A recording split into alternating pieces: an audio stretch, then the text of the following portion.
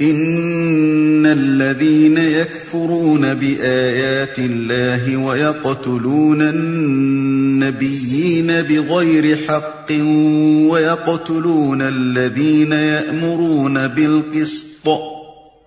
ويقتلون الذين يأمرون بالقسط من الناس فبشرهم بعذاب أليم۔ جو لوگ اللہ کے احکام و ہدایات کو ماننے سے انکار کرتے ہیں اور اس کے پیغمبروں کو ناحق قتل کرتے ہیں اور ایسے لوگوں کی جان کے درپے ہو جاتے ہیں جو خلق خدا میں سے عدل و راستی کا حکم دینے کے لیے اٹھیں، ان کو دردناک سزا کی خوشخبری سنا دو۔ یہ تنزیہ انداز بیان ہے، مطلب یہ ہے کہ اپنے جن کرتوتوں پر وہ آج بہت خوش ہیں اور سمجھ رہے ہیں کہ ہم بہت خوب کام کر رہے ہیں، انہیں بتا دو کہ تمہارے ان اعمال کا انجام یہ ہے۔ اولئک الذین حبطت اعمالهم فی الدنیا والآخرة وما لهم من ناصرین۔ یہ وہ لوگ ہیں جن کے اعمال دنیا اور آخرت دونوں میں ضائع ہو گئے اور ان کا مددگار کوئی نہیں ہے۔ یہ وہ لوگ ہیں جن کے اعمال دنیا اور آخرت دونوں میں ضائع ہو گئے، یعنی انہوں نے اپنی قوتیں اور کوششیں ایسی راہ میں صرف کی ہیں جس کا نتیجہ دنیا میں بھی خراب ہے اور آخرت میں بھی خراب ہے، اور ان کا مددگار کوئی نہیں ہے۔ یعنی کوئی طاقت ایسی نہیں ہے جو ان کی اس غلط صحیح و عمل کو سفل بنا سکے یا کم از کم بدانجامی ہی سے بچا سکے۔ جن جن قوتوں پر وہ بھروسہ رکھتے ہیں کہ وہ دنیا میں یا آخرت میں یا دونوں جگہ ان کے کام آئیں گی، ان میں سے فی الواقع کوئی بھی ان کی مددگار ثابت نہ ہوگی۔ أَلَمْ تَرَ إِلَى الَّذِينَ أُوتُوا نَصِيبًا مِنَ الْكِتَابِ يُدْعَوْنَ إِلَى كِتَابِ اللَّهِ لِيَحْكُمَ بَيْنَهُمْ ثُمَّ يَتَوَلَّى فَرِيقٌ مِّنْهُمْ وَهُمْ مُعْرِضُونَ۔ تم نے دیکھا نہیں کہ جن لوگوں کو کتاب کے علم میں سے کچھ حصہ ملا ہے ان کا حال کیا ہے؟ انہیں جب کتاب الہی کی طرف بلایا جاتا ہے تاکہ وہ ان کے درمیان فیصلہ کرے تو ان میں سے ایک فریق اس سے پہلو تہی کرتا ہے اور اس فیصلے کی طرف آنے سے منہ پھیر جاتا ہے۔ انہیں جب کتاب الہی کی طرف بلایا جاتا ہے تاکہ وہ ان کے درمیان فیصلہ کرے، یعنی ان سے کہا جاتا ہے کہ خدائی کتاب کو آخری سند مان لو، اس کے فیصلے کے آگے سر جھکا دو، اور جو کچھ اس کی روح سے حق ثابت ہو اسے حق، اور جو اس کی روح سے باطل ثابت ہو اسے باطل تسلیم کر لو۔ واضح رہے کہ اس مقام پر خدا کی کتاب سے مراد تورات و انجیل ہے، اور کتاب کے علم میں سے کچھ حصہ پانے والوں سے مراد یہود و نصارہ کے علماء ہیں۔ ذلك بأنهم قالوا لن تمسنا النار إلا أياما معدودات وغرهم في دينهم ما كانوا يفترون۔ ان کا یہ طرز عمل اس وجہ سے ہے کہ وہ کہتے ہیں آتش دوزخ تو ہمیں مس تک نہ کرے گی، اور اگر دوزخ کی سزا ہم کو ملے گی بھی تو بس چند روز۔ ان کے خود ساختہ عقیدوں نے ان کو اپنے دین کے معاملے میں بڑی غلط فہمیوں میں ڈال رکھا ہے۔ اور اگر دوزخ کی سزا ہم کو ملے گی بھی تو بس چند روز، یعنی یہ لوگ اپنے آپ کو خدا کا چہیتا سمجھ بیٹھے ہیں، یہ اس خیال خام میں مبتلا ہیں کہ ہم خواہ کچھ کریں بہرحال جنت ہماری ہے، ہم اہل ایمان ہیں، ہم فلاں کی اولاد اور فلاں کی امت اور فلاں کے مرید اور فلاں کے دامن گرفتار ہیں، بھلا دوزخ کی کیا مجال کہ ہمیں چھو جائے؟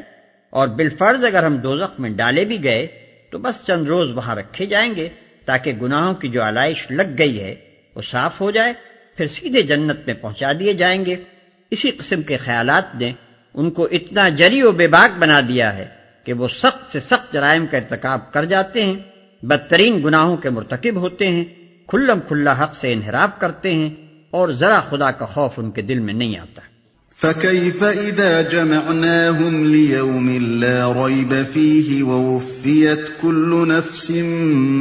مَا كَسَبَتْ وَهُمْ لَا يُظْلَمُونَ۔ مگر کیا بنے گی ان پر جب ہم انہیں اس روز جمع کریں گے جس کا آنا یقینی ہے؟ اس روز ہر شخص کو اس کی کمائی کا بدلہ پورا پورا دے دیا جائے گا اور کسی پر ظلم نہ ہوگا۔ قل اللهم مالك الملك تؤتي الملك من تشاء وتنزع الملك ممن تشاء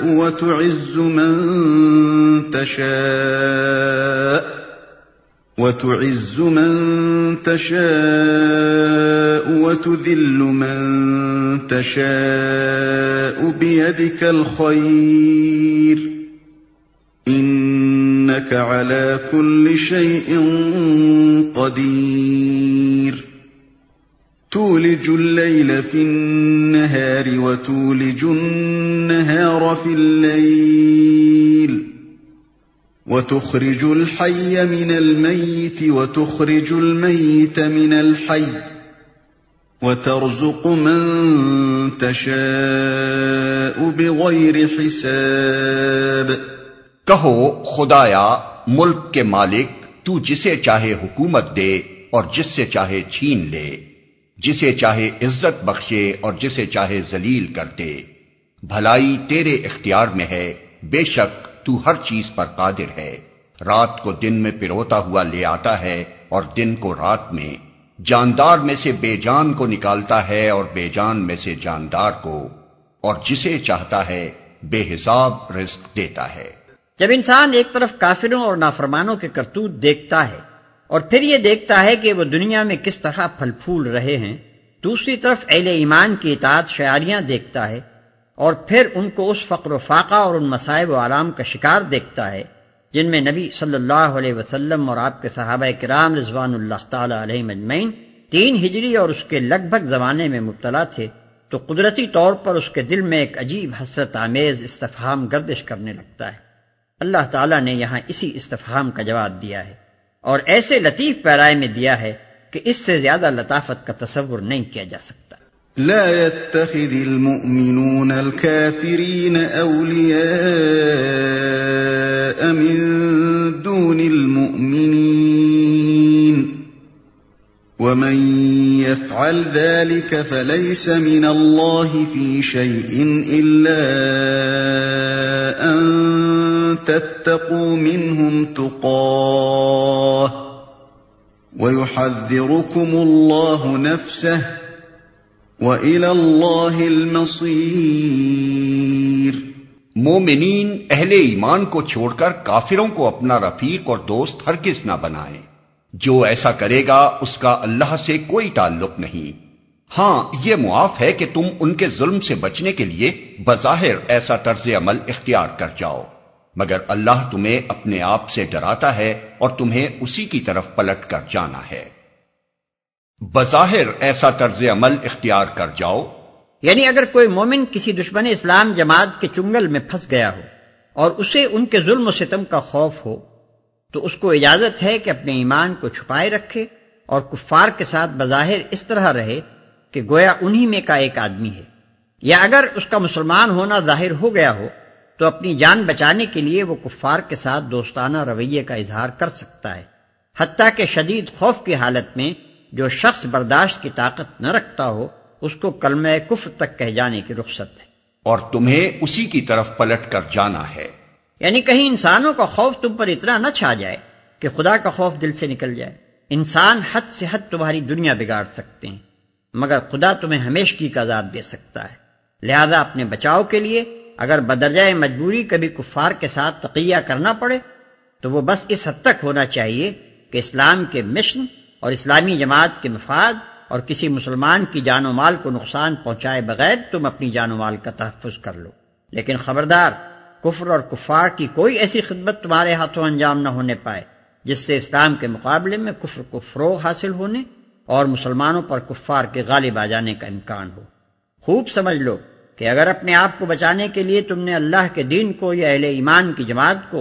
یا کسی ایک فرد مومن کو بھی نقصان پہنچایا یا خدا کے باغیوں کی کوئی حقیقی خدمت انجام دی تو اللہ کے محاسبے سے ہرگز نہ بچ سکو گے، جانا تم کو بہرحال اسی کے پاس ہے۔ قل ان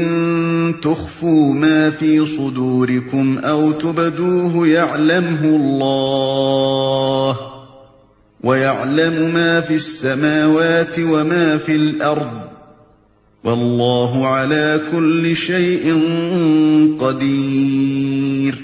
اے نبی، لوگوں کو خبردار کر دو کہ تمہارے دلوں میں جو کچھ ہے اسے خواہ تم چھپاؤ یا ظاہر کرو، اللہ بہرحال اسے جانتا ہے۔ زمین و آسمان کی کوئی چیز اس کے علم سے باہر نہیں ہے، اور اس کا اقتدار ہر چیز پر حاوی ہے۔ یوم تجد کل نفس ما عملت من خیر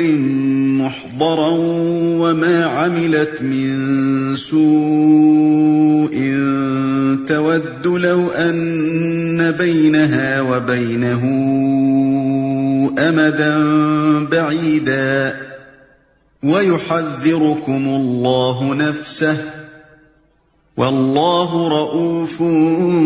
بِالْعِبَادِ۔ وہ دن آنے والا ہے جب ہر نفس اپنے کیے کا پھل حاضر پائے گا، خواہ اس نے بھلائی کی ہو یا برائی۔ اس روز آدمی یہ تمنا کرے گا کہ کاش ابھی یہ دن اس سے بہت دور ہوتا۔